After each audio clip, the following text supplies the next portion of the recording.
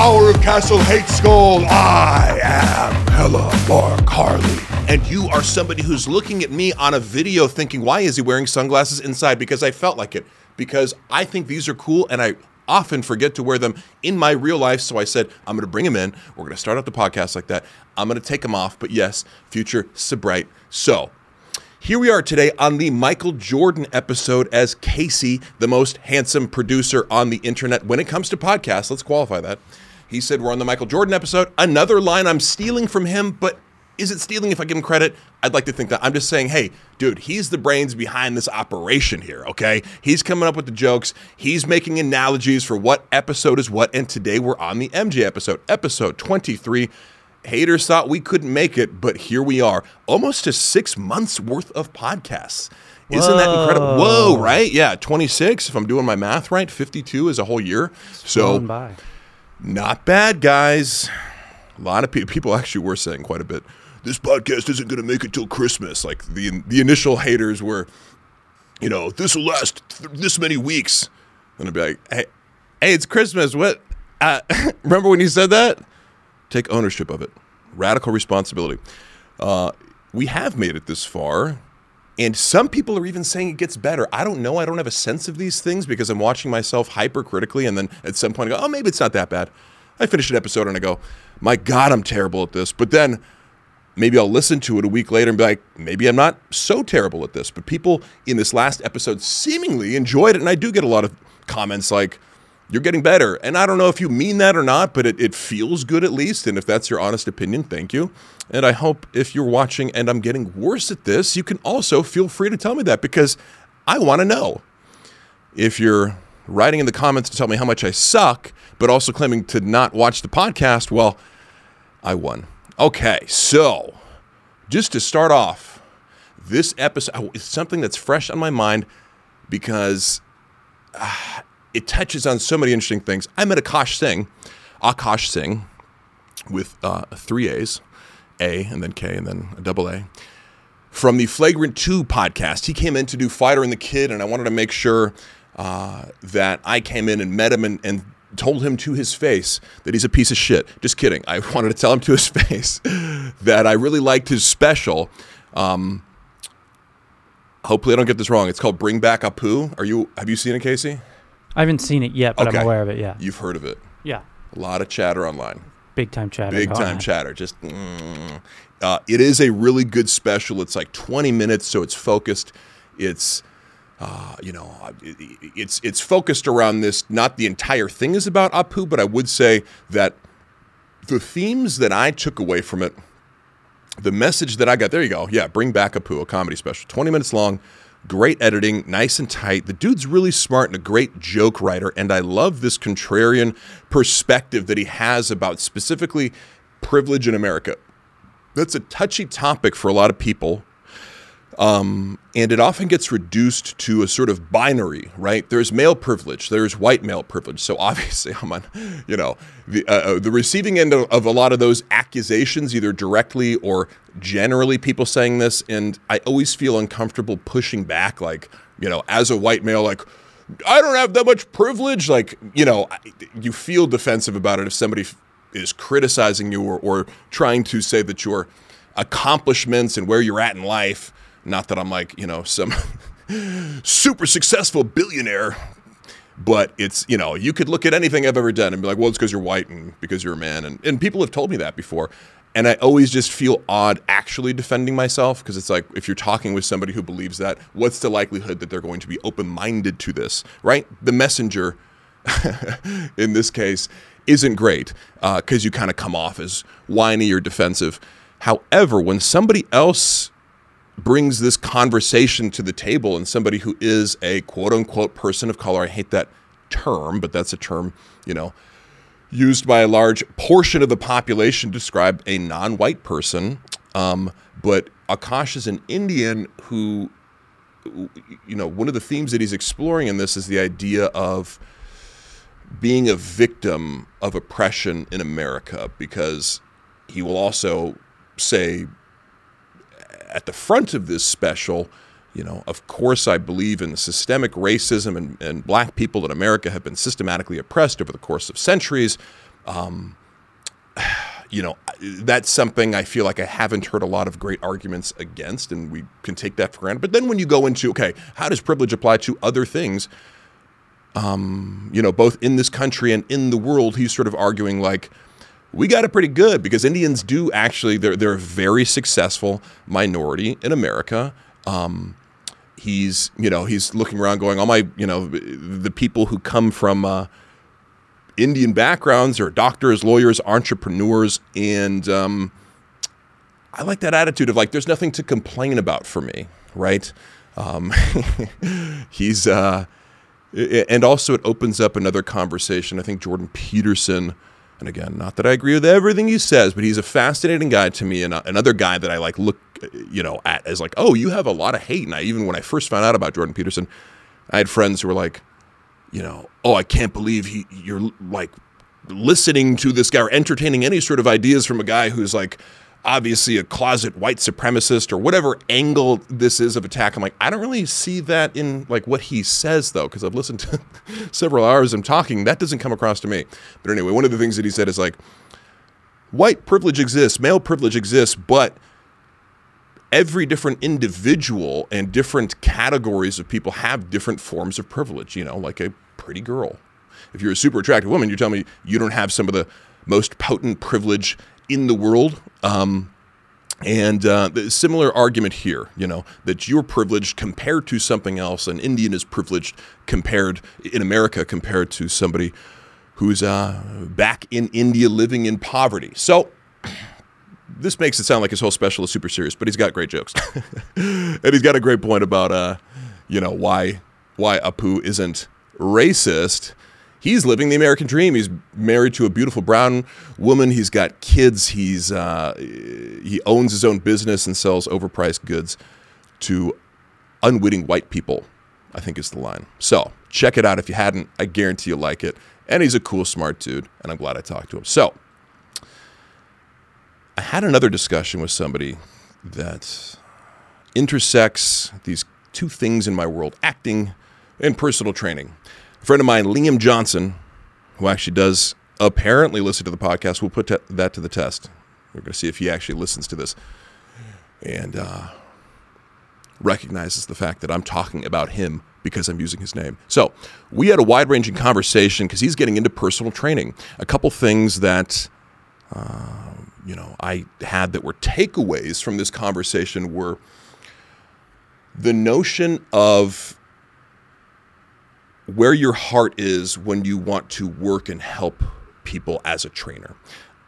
I think if you're getting, there is a lot of money to be made in fitness, but I love when you meet people and they're getting into it for the right reasons because you became enthusiastic about this and then you want to share that enthusiasm with other people and you enjoy helping people wherever they're at in their lives and in their fitness journey get a little bit better.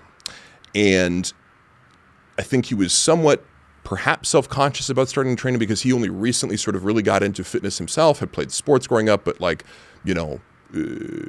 wasn't so much like a weight room guy as like I baled hay all summer in Oregon 12 hours a day, and that physically prepared me for, playing football.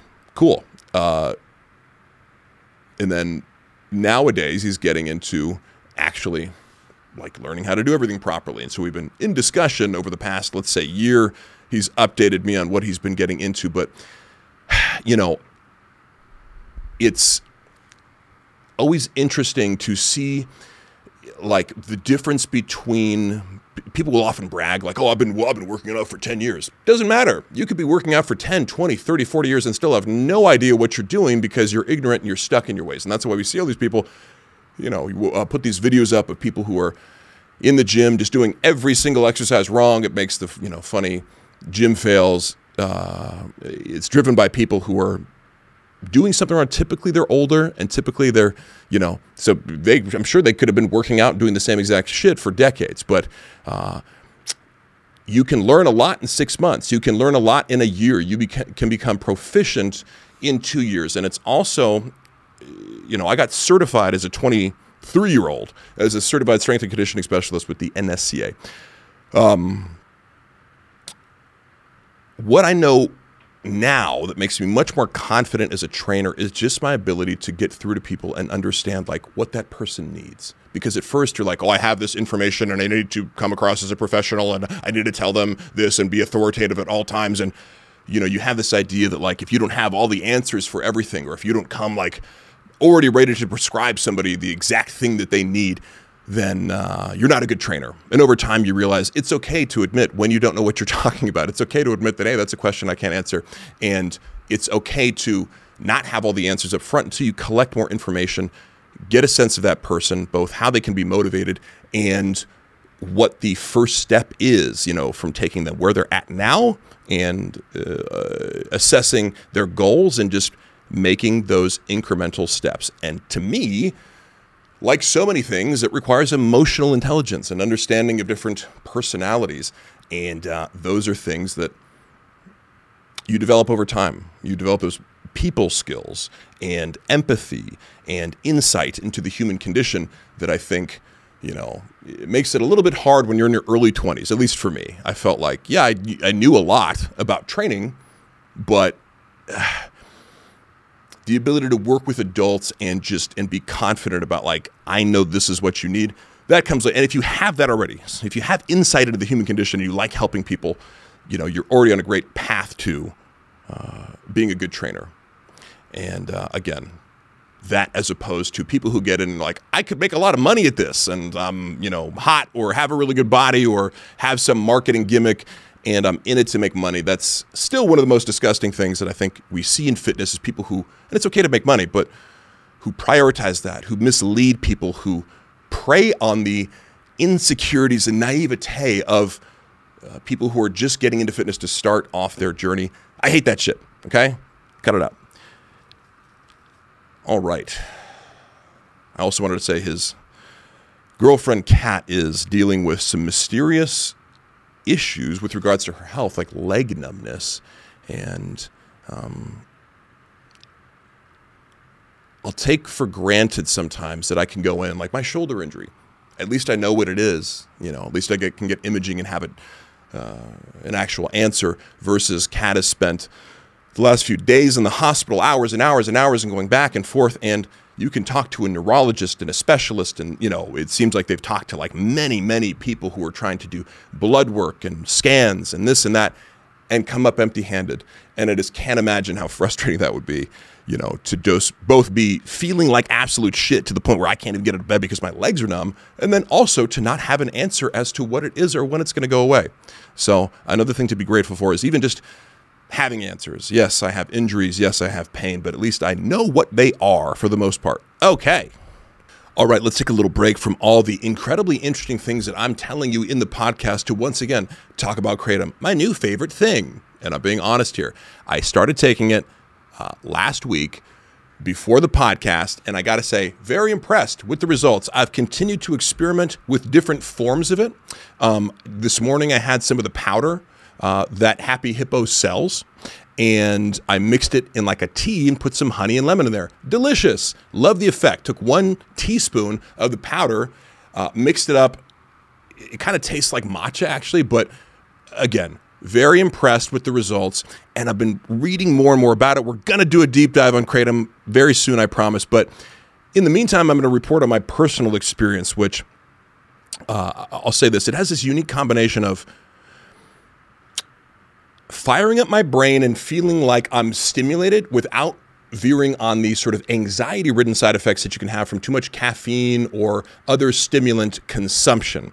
And there's some science at play there that I just started reading about, but we'll get into more next week. But suffice it to say, it's an interesting effect that I enjoy, and specifically when it comes to things like writing the outline for the podcast or coming up with ideas, sitting, you know, in a chair and relying on my brain to do work for me, which I don't always do, but to write this, the outline for the podcast I do. It's really incredible, and to know that it's been around for hundreds of years, and that so many people swear by it for different reasons, but for me personally, I've been able to use it like this. I even use it as a pre-workout. Feels good. And I'm very picky about pre-workout stuff because some feelings I don't really like, but I do enjoy this as both, you know, a nootropic for mental activities, but also something that makes me feel good using my body in a physical capacity. So I urge you to try it. Be safe. Experiment with low doses on yourself and tell me what you think. I'm really impressed by the stuff. And again, the Happy Hippo brand is one that you can trust because it's a Wild West out there. This is what CBD used to be, and it's hard to regulate and get the highest quality products. But I can assure you Happy Hippo has the best ingredients, and that's really what's important is that getting that actual quality leaf, which Happy Hippo has, and I can attest to. So visit happyhippoherbals.com and use promo code ThickBoy with 3 C's for 20% off for life. You can keep coming back and ordering and ordering and ordering. And I genuinely hope this is something that you try and does something positive for you. Let me know. Can we do a Liver King meme of the week? Let's break up this serious stuff. So we got a picture here. This is the Liver King posing with a gun. I don't know guns. Is that a what? Do you know what it is? Chris is coming in handy right now. That looks like a Smith & Wesson, I think. Okay. An M4. You said an M4? Yeah, I could. Okay. Yeah, I could be wrong. It could be an M4. I also feel like I'm going to kiss Casey being this close to him. So maybe we get you your regardless. And he's also got more guns, it looks like, in the show. This is just like, to me, it's like tough guy with a gun and a camo shirt in front of a truck, right? Yeah. Looks good. Looks buff. I can confirm that that's what it is. And I like the caption of it. Because I like how he's portraying his lifestyle, but it's also, he's got to get his message in, right? And I think he's really good at this. Master market over here. There's a simple reason that so many of us lack purpose in life. We've stripped ourselves of the most primal purpose known to man. And that is guarding the perimeter against danger to protect one's tribe. Thousands of years ago, danger meant lions, hyenas, and other tribes. To be certain, danger still exists. It merely shows itself in different ways. Excessive social media use, toxic people, processed foods, the list goes on. So long as you let it. You don't need a gun to reclaim ownership over your life, your role, the purpose you feel you've lost. You just need some goddamn courage, Primal. So, adopt the 9 ancestral tenets, lead from the front, and dominate! He is good. I don't know if he's writing these captions, but it's like, you got me. You brought it back around, and that's what I try to do similar things when I post, like have some sort of misleading, it's like have something in there that's fun to read the caption. It feels like a payoff, right? And this guy, was like, seems to me like he took a cool picture of the gun and it's like, how can I relate this to my 9 ancestral tenets? Yeah, well, I mean, for years, whenever people ask me my purpose, my answer is, it's always the perimeter. I mean, so I get what he's saying. I get where he's coming from. The perimeter, bro. The perimeter. Guarding the perimeter. Yeah. God, I would be the worst guard. I would just be like falling asleep, fucking on my phone, just like what? Like, or whatever that was, in ancient times. I'd be distracted by it. Tablets, looking at your tablets. Yeah, looking at my actual tablet. In stone. So I thought that was a funny little post because, again, it's like this masculine signaling. It also I'm going to bring up Vladimir Putin in a second, too, because of the war, Russia and Ukraine are going at it, but it just gave me this flash of, like the theatrical masculinity, I guess would be one way to put it. Yeah. And I participate in that, like by having big muscles as part of like theatrical masculinity. I get it. It's just I'm not particularly into guns, but I would feel very self-conscious about being like, cool pic of me with a gun. And then also a serious caption. But hey, that's why we love you, Liver King. Okay, and we got a meme of the week from, I always try to have an actual post to root this in, like, no, he is this person, and I derive entertainment just from going to his page, and I hope you do too. But also, love this meme format, where, it's the guy in the party up against a wall, and we see his thoughts. So he's saying, the Liver King's up against a wall with a big guy, with shirtless, of course, red-chested, looking swole, and very not natty, and ostensibly a liver in his hand, and he's saying, these people aren't dancing like our ancestors. Then the other people in the party, which we usually don't get a glimpse into their minds in the typical meme format, they're saying things like, what's that smell? Deodorant is a recent invention. Why is he so red? I don't know, but he keeps asking me for the basic stuff. Good meme, solid meme. Love to see people pimp out those classic formats. Now, of course, I'm going to bless you with the Mark Harley meme of the week. As promised last week, Daniel Rabone bringing it on home. This picture came in so giant. It's my hair on Trump. My hair looks good on a lot of people. Like Donald Trump sort of looks like an evil magician or something with my hair, doesn't he? Some Eastern European count or something. I don't know. Maybe that's what I look like. And it's like, no, Mark, that's what you look like, an evil magician. More so than Donald Trump. Stop projecting, as they say. And that's another important thing, too, to me, because last week I did Biden. This week I did Trump.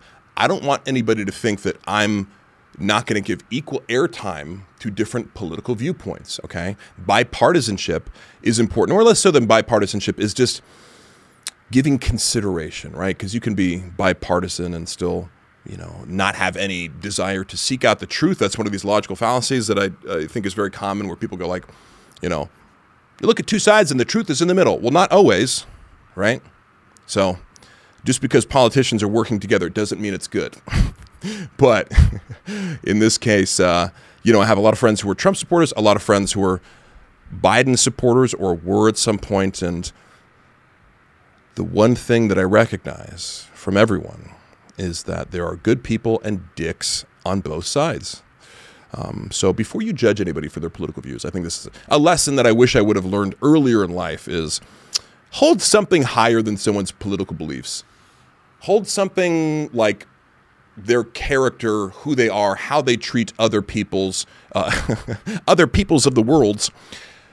Hold that above somebody's political views, because you'll often find that you may discredit somebody or dismiss them because they have differing political views. And it turns out they're a totally great human. And you're associating with somebody else who maybe you connected over, your political views, but they're actually a total piece of shit. So that's, probably an anomaly if it actually happens that you find like, oh, I agree with you on everything politically, and then you're actually a sociopath. Maybe that person wasn't being sincere to begin with, but I just like the idea of seeing past these ideological differences. I think that's the key to saving humanity. And, eventually we're going to have to accept our political views from China. So, keep an open mind. Next 20 years or so. All right, let me get a little Mark Harley meme. Hella Shark Harley from Henry Mataz. What is that? Some sort of like cartoon shark from, is this a show that? It looks like Ninja Turtles or something like that, but it looks like a cartoon I've seen before, and it's just a shark with like this 80s rocker hair. You're also wearing the same shirt. Oh my God, we are wearing the same shirt.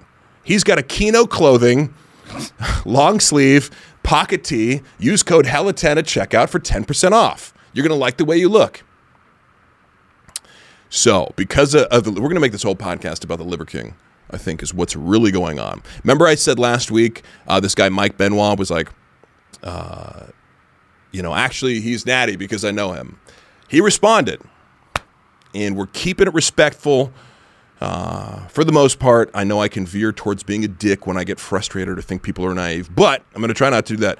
He responded to the last video and said, Mike Benoit here, sorry, didn't get a notification of the response, man. Absolutely, I would love to have a chat with you anytime. So it might happen. I might actually talk to Mike and get, it's like a behind the liver. Yeah, I knew Liver King growing up. You're right, I have not randomly P-tested the man, because last week I said, the only real way to get an idea or narrow down the possibility of him being natural is have you randomly drug tested the guy over the course of years, right? Of course not. That's unfeasible. That's why I said it. It's a rhetorical trap to be like, oh, you must have this impossible information or access to this impossible set of information that obviously you don't. So that's my way of conversationally TKOing people. As Chris D'Elia says, you're right, I've not randomly P-tested the man, but I have been to his home in Willis several times, delivered several units to his home, and interacted with his family and staff. I first met Brian Johnson around 2017, I would say when he came into our showroom in Conroe, Texas, my former employer. You're absolutely right, he could be lying to my face, but I trust the man at his word.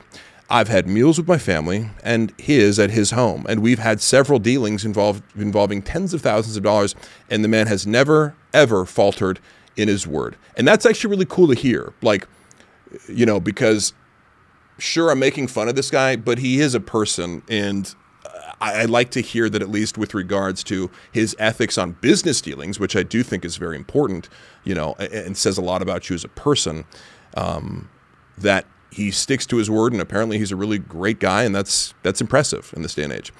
He even has cell phone and internet signal blockers in his house because he thinks it interferes with your cellular system somehow. Definitely cuckoo bananas there, but he says that. Definitely cuckoo bananas. So actually, this guy's talking more shit about Liver King than I am right now. But I'm not going to go as far as say, does it? I don't know, because I'm not a scientist. I've never looked into it. I come from a lineage, I don't think it causes cancer, obviously, but, there could be other smaller disadvantages to having a cell phone on you all the time. I come from a lineage of aluminum siding salesmen. I love that sentence. A lineage of aluminum sliding, lineage of aluminium siding salesmen. And I've been in the sales game for almost 20 years now. I like to say I developed an art for spotting a con man or bullshit artist pretty well. And you probably do. That's another thing, right? With sales, like training, there's so much interpersonal intelligence that this is dependent on, that I have no doubt you have very advanced social skills and a very advanced ability to read other people. Either way, either he's got me hook, line, and sinker, either where we truly are looking at a one-of-a-kind, one-off weirdo. Couple things to say here. First of all, Casey, let me get your reaction to that. When you hear all that, did you like... I just think there's two separate things. You can be an ethical business person and still take steroids. Great point. Yeah, great point. And that's what I was going to touch on too. Is it's an interesting conflation. And while that makes me like the Liver King more, like it makes me go, oh, he's a cool guy. Like it affirms what you kind of suspect. Like he doesn't look like a bad guy, but that's also one thing that we've coupled in modern society, and something that I've had to mentally detach from and try to convince others. And I hope that we get to a point where we move away from this idea that steroids make you a bad person, right? Because that's essentially what he's defending, the accusation that, if you're taking steroids and not being totally forthright about it, then that in and of itself makes you a bad person. Now, I do have some ethical issues with that. If he's on steroids, obviously, and selling you this product that's predicated on his fantastic physique and lying, it's not ideal. But at the same time, there are so many disincentives for people these days to talk about their steroid use, right? The most obvious ones being like The Rock. Like what? It doesn't benefit him in any single way. It only would be taking jobs away from him and other people, So a guy like him or John Cena or whatever, it just, at this time in history, you can't freely talk about it with no consequences. I feel like personally he could, and therefore I do judge him in that sense, because he could be open about a cycle and be like, and in conjunction with this, it makes, the detrimental health effects of steroids less so, because you're going to be so healthy. There are things obviously you can take to mitigate the side effects of steroids, as far as harming your organs. So maybe eating organ meat would be one of those things. I'd like to, and it'd be cool because you could prove it. Be like, oh, before I started eating meat and I was on steroids, my blood work and health looked like this, and then it improved taking the same shit. But again, conflating the two things, that steroids make you a bad person, or that because I've seen him in person, he seems like a good guy, he sticks to his word in business dealings, that means that he's honest in 100% of the time. I try to be honest in my life, but at the same time, omitting, I don't feel like I owe anybody absolute transparent honesty at all times. It's ridiculous. So he could just consider that something that nobody needs to know. That's his own private business. But it's an interesting little insight, because people will say the same thing about like Mike O'Hearn or different guys who are sort of like famously like deniers of steroid use. And the guys will come out and be like, Mike's a good guy. And it's like, I don't give a shit. That's not the question. And it is just very difficult at the end of the day to prove whether or not somebody is. So we speculate, but it's like, can I prove it? Of course not. But you can't prove he's natural, and access to that information would be impossible to get, and the information doesn't exist unless he's been testing himself for years or keeping some log. So again, it's always speculation, but just keep that in mind when you think somebody is on steroids. Like, well, you don't know. And don't use it to be a hater. Speaking of which, hater of the week. First of all, we had some runners up. There must have been like, this is the same thing that I touched on last week with the whiskey in the bush. Like, guys are coming to my page by the dozens, if not hundreds, to leave like lion and bush emojis. Like, which, like, I get it as a form of harassment, like putting a snake emoji on Taylor Swift, whatever that was, like bombarding people with emojis is sort of a standard internet thing. It's not like it offends me. It's just like, oh, there's a lot of you, aren't there? But I do this funny thing where I won't block the person who leaves a comment, but then I'll see who likes that comment and then block like 50 people from that, just in part because they don't know. They're like, why did he block me? Like, it's like so petty, that it's unexpected. But then I won't like block the person actually leaving that. And this one guy, I forget his name. I could look it up right now, but he's done it like 4 days in a row where he just leaves the same and it's like saying Mark Whiskey, but spelling it with a G, Mark Whiskey. And I don't block guys like that because part of me is just like, how long do you want to keep this up? You're going to come to my page every day and you don't follow me, so you have to type in my name manually to come to my page and say, type out emojis to harass me, right? But like literally hundreds, I'm like, oh, like the cult thing I said last week, it's like, oh, you can't think of your own joke, can you? And again, I'd give you credit if these things were clever, but it always just, it's funny and sort of refreshing because you're like, oh, that's the ceiling. Like, you all got to use the hive mind to come up with emojis. Great tactic. And then this guy just saw, this is the actual hater of the week.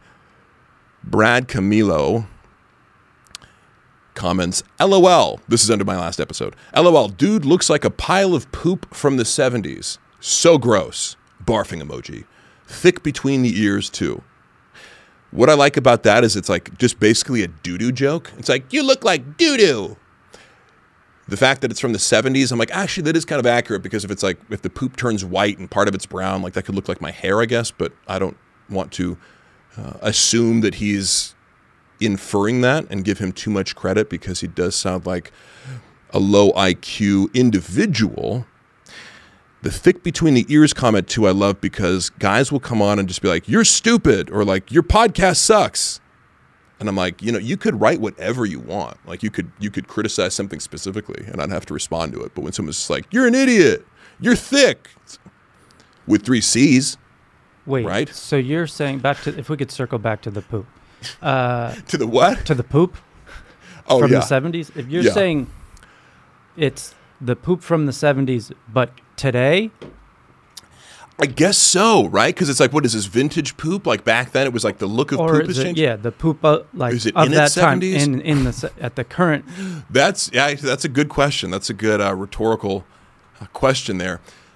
I think he means some shit that was dropped initially. It was fresh in the 1970s. So it's now. We are talking now. So we're talking about poop that has fossilized, I guess, or whatever the appropriate word would be. So it was, I haven't heard that before. Would that qualify? Like poop from the 70s. It sounds like he just randomly threw it on. It's like, you look like shit from another decade. Mm-hmm. But, keep comments like this coming. If I get a bunch of positive comments and comments like, you suck, you poop. It's like, well, if you need a better demonstration of the intellectual capacity of my haters, I'm not sure one exists.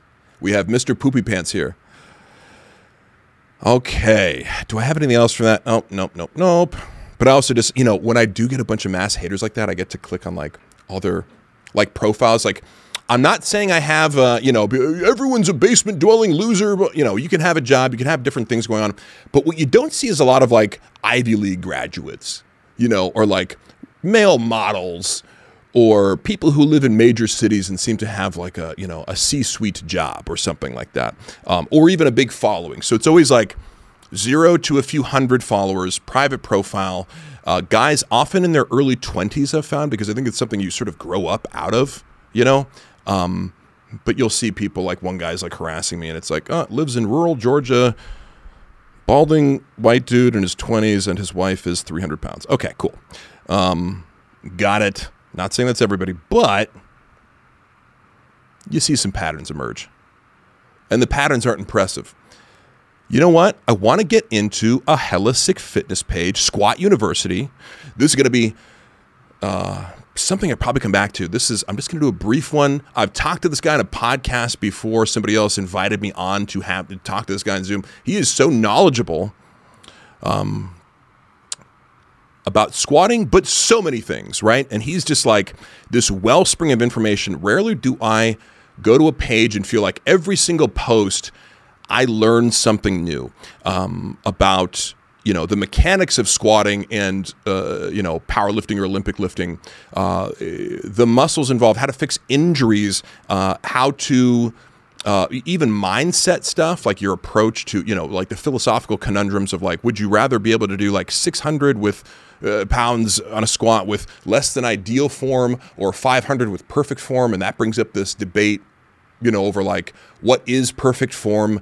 And that's a deep one because there is so much nuance and variance from person to person and active debate about different things and different things that aren't true even, like the knees over toe thing, right? But people have these persistent ideas about what is good form and what isn't. I feel like if you just visit this page, Squat_University, literally every single post is something that is informative, like fixing the hip shift. The other day he posted something about, does weightlifting stunt growth? That's a really interesting question to me. And of course it doesn't, but it's a very persistent myth. And so, but it's not always easy just if somebody believes that to be like, no, it's not true. Show them something here where they give examples of kids weightlifting who grow up to be full height. And there's just no science, obviously, on stunting growth from weightlifting. Outside of if you actually injure your growth plate, sure, you'll get fucked. But outside of that, nope. Okay. Christian, we must have injured our growth plates. Nothing. Exactly. Okay, I'm going to do a Hella Chef Harley real quick. I've been making this meal a lot. I got some Butcher Box salmon. And this is one of those things where like if I didn't meal prep or something, I'm putting these 4 simple ingredients together. This is salmon from Butcher Box. I take 2 of the pieces, usually equals about 8 ounces of salmon, but I can cook that in a pan with these vegetables I got from Costco. These are probably my favorite vegetables I've gotten from Costco. Pura vida, fire roasted vegetable melange. What is a melange? I don't know, but it sounds fancy. They could have said medley, but they went with melange. Let's have a vegetable melange à trois. A mix of Brussels sprouts, mushrooms, red onions, red and yellow peppers, tossed in extra virgin olive oil, sea salt, and cracked black peppercorns. Oh, so there is a little flavor. But yeah, you can microwave them and they kind of taste like roasted vegetables. So it's a step up, right, than your standard corn and peas and diced carrots frozen vegetables. This is luxury shit, and I want you to try it out. So I put 2 cups worth of those veggies in the pan and cover it as the salmon's cooking. I put in a BBGO rice cup into the microwave. It takes 90 seconds to make. The salmon probably takes like 5 to 10 minutes to cook, and you can cook it straight from being frozen right out of the freezer. And I add the secret ingredient, which is something I picked up a few weeks ago at Costco, Kogi Korean barbecue sauce. Kogi's a place, it's a food truck in LA that makes these Korean barbecue burritos, of which I've once ate 6 in one sitting. Don't ever doubt me. I did it on a dare, and it was delicious. And this meal with the rice is going to be about 800 calories, 62 grams of protein, around 80 grams of carbs. So usually I like to keep that, a little bit lower than the protein. But this is something, if I haven't eaten, a lot of carbs in the day, this will be a nice, big, high-protein filling meal with the vegetables. It's great. And the barbecue sauce really ties the room together. Big Lebowski. There we go. You got it instantly. It ties the room together. Okay, so I also wanted to do a Bro Science Academy today and talk about maxing out, because this is something that comes up, for me, for others. Isaiah was just talking about how he maxed out on a deadlift the other day and he hurt his back. And, as I've gotten heavier and heavier and tried to go for max lifts, like, I'm not saying that they'll happen directly as a result of that max lift, but sometimes, the pain that I'm in now, and it's beyond just my shoulder. I have like lower back and hip issues that have flared up over the past year as I've gotten heavier and heavier in the deadlift. And it all leads me to give this general recommendation that maxing out is not necessary. Young men seem to be obsessed with it, and even older men. My client, Paul, suggested maxing out the other day, I think, or going up to a weight where I'm like, if you want to do that, you kind of have, there's a separate approach to doing it where you want to do it. Because sometimes people are like, oh, I hit a set of 5 on this weight and like went to failure. I'm feeling really strong. You know, like, oh, I could only do 3 and now like, let's max out. It's like, no, you wasted that opportunity. You're no longer fresh. You know, you just went to failure on a heavy set of 5.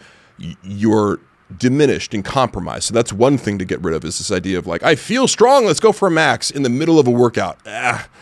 You know, probably not going to work out in your favor. Secondly, is there a purpose to it? Are you a power lifter? Are you an Olympic lifter? Is there some element of competition that you're engaging in wherein a single rep max of any sort of lift will, be part of the competition and worth therefore practicing? If not, why not go for a heavy triple or something and calculate your 1 rep max from that? Because you can pretty accurately do that and just keep going up in that 3 rep max. But for most sports, it's unnecessary. And most of the time, it's just your ego going, I want to hit 3 plates, or I want to squat 5 plates or whatever it is. And I think in general, maxing out is a skill in and of itself. To be able to safely recruit the maximum amount of force on a given compound lift without injuring yourself is a skill in and of itself. Knowing how to warm up properly, knowing how to gauge the amount of weight based on how the previous single that you did felt, it can take years and years of learning to actually do that. So I just wouldn't do it willy-nilly. I don't think there's any reason to do that. You can beat yourself and improve and measure your improvement in so many other ways. So, and I get it, guys are competitive, women are competitive, whatever, but I just know certain personality types, like, I want to know, I want to max out, I want to, somebody did this and I'm going to beat them. You don't need to. And there might be some serious consequences. We're going to go back to this is why we can't have nice gyms. Is this a serious episode? I think it is. So, this is why we can't have nice gyms, where I'm actually upset at watching this video. Upset, disgusted.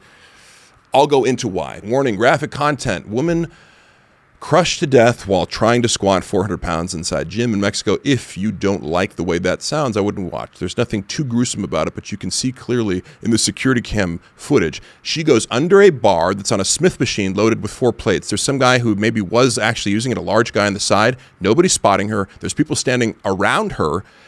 She goes to unrack it and squat it and feels that obviously that's way too much weight for her. Like, it looked like somebody dared her. She's like, oh, I want to try to see how that feels.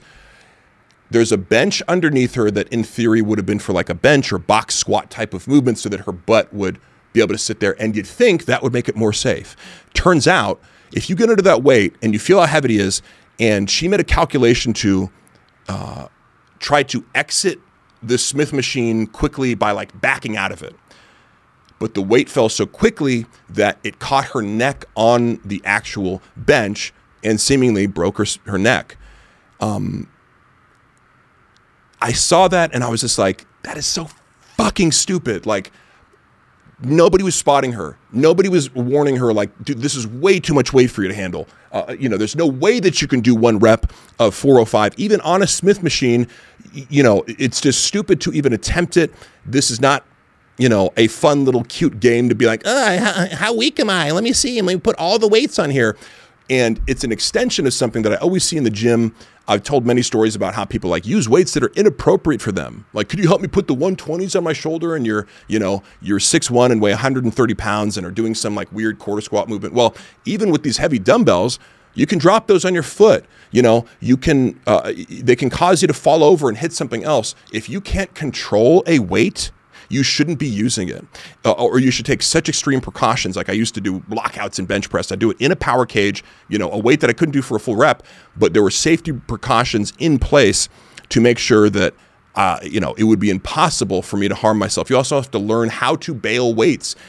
If you're failing on a squat, I don't need a rack there because I know how to throw it off my back. It's a kind of counterintuitive maybe, because when something's, you usually fail because the weight's coming forward too much. And so you have to like counteract that instinct by throwing it backwards. But there are so many things wrong in this video. It pisses me off because it's an extension of all these things we see all the time and make fun of. People using too much weight on the leg press. What if your leg slipped off and the weight crushes you? You're on a bench press.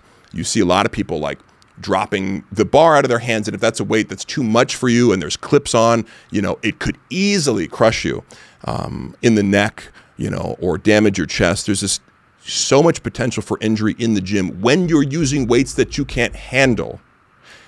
And that's kind of at the heart of all this stuff that we post about these gym fails, is like people doing shit with weights they can't handle. In this case, somebody actually died.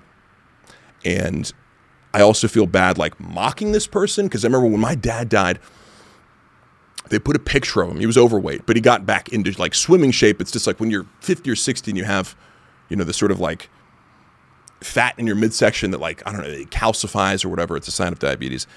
You don't look great, but he was able to swim like several miles. He died doing an open water swim for charity. And I remember they posted his obituary in the newspaper, like an article about his death in this swim.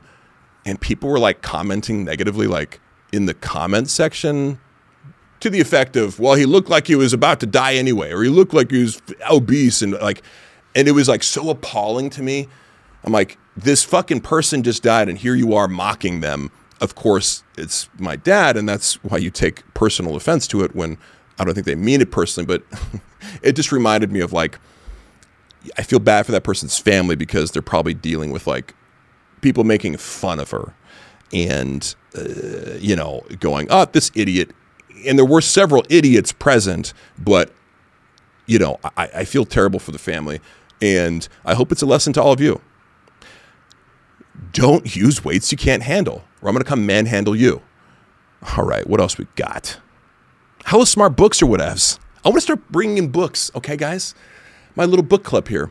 This one I thought of because of what's going on with Russia and Ukraine, okay?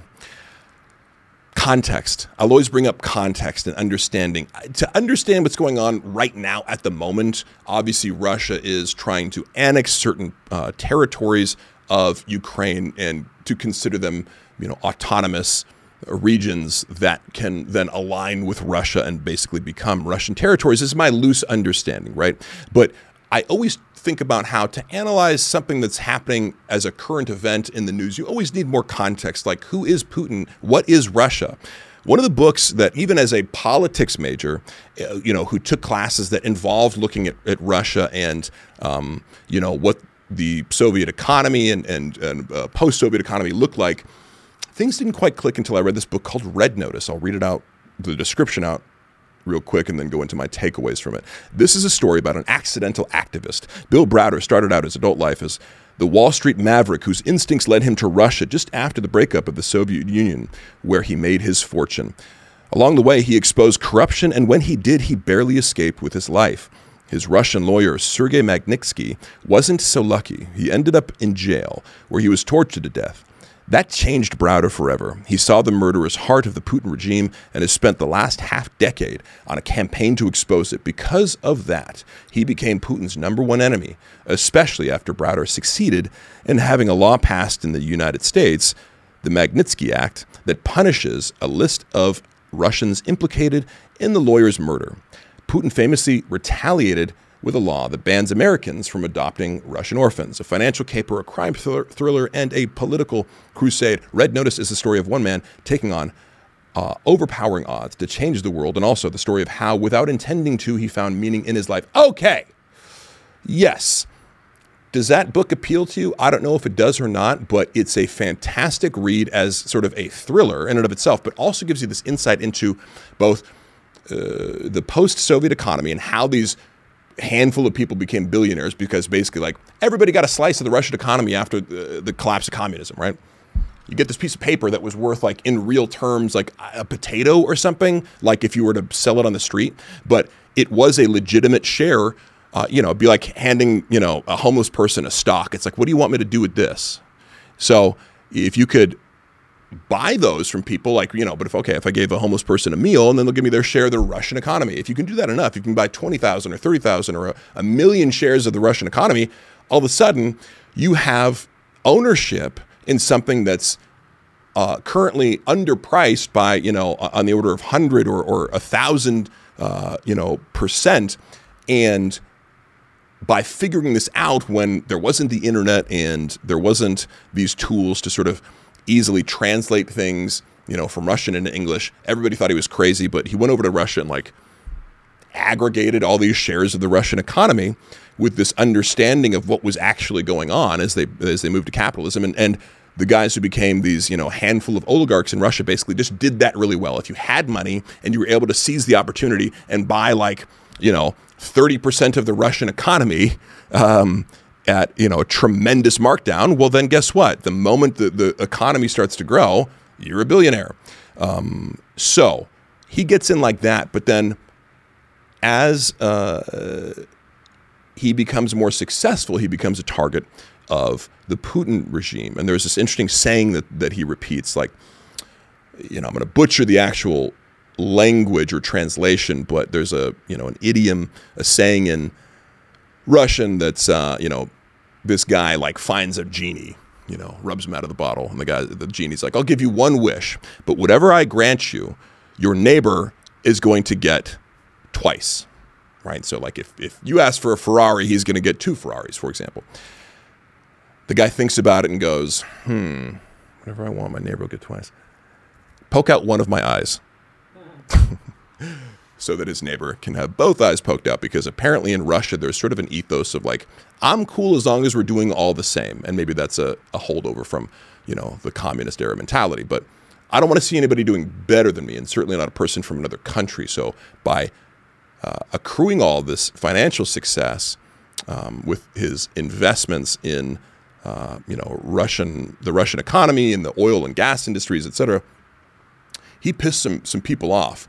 And so they started to fuck with him, deflate his shares in companies.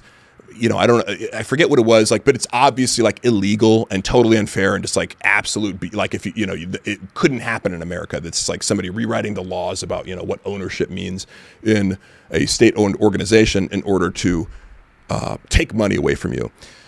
But what I saw from this book was Putin can do anything he wants, and you will justify it bureaucratically, kind of like they're doing right now. The spy chief or something had some slip up at a press conference where he said part of the plan out loud, where he's like, and we accept this motion to become part of the Russian Federation. And Putin's like, shh, no, that's not, that's next week. Right now we're just working on autonomy. In order to consolidate power, what Putin did was he broke one of these oligarch billionaires by doing a show trial, made up some charges, show trial, and all of a sudden, he's in a cage in front of the whole country, on trial for a crime he didn't commit. And he went from an oligarch billionaire who crossed Putin in, perhaps a trivial way, to being thrown in jail for the rest of his life. And then Putin looks to the other guys and goes, does anybody else want to play ball? Anybody else want to try to challenge me? Because I'll do the exact same thing to you. So we see that here. And I guess if he gives an order, right, it's going to go down the bureaucratic chain, and everybody's going to justify it and make it look like a legitimate trial, and file all the right paperwork. And that's a relic of the Soviet era. Is we're doing everything right. It's just there's no concept of actual individual liberty or rule of law. Just the appearance of that sometimes, right? Because of the bureaucratic instruments they have. So all the paperwork's going to be filed. It's just completely false charges. So seeing that and understanding oh yes, Russia is this kleptocracy. There is no rule of law. There is no individual freedom. And therefore you cannot succeed in that country without the most powerful people looking at you and going, hey, we want some of that. It's run like a mafia state. And I think that's interesting to think about in terms of what he's doing with Ukraine, because I think he treats the region around him like a mafia captain. Hey, it's a nice country you got there, Be a shame if I were to annex it, right? Something like that. Okay. Do I have any more stuff? I don't know, dude. It's like, you know, I get to the end of the thing and like everybody's super interested in this Red Notice stuff. It's just like, whoa, Mark, you majored in politics? That's crazy, dude. It's amazing. Like, wow, what's next, dude? I don't know. You're going to have to watch and find out because I don't know what I'm going to do week to week. I have so many books that I've read. It's just, I could probably do a different book each week for the next 15 weeks and still, you know, not even be done with the amount of books that I've read over the course of my life. 20, who knows, maybe 25. We're going to do each one of them, starting with Red Notice today. So it's your homework assignment to go read that goddamn book and understand what's going on in the world for the first time in your life, all right? And Vladimir Putin, huh? You want some of this? You want some of this, Putin? I didn't think so, dude. Yeah, who's the alpha male of the world now, huh? Yeah? Fucking like that? You like that? I'll see you on the judo mat, bro.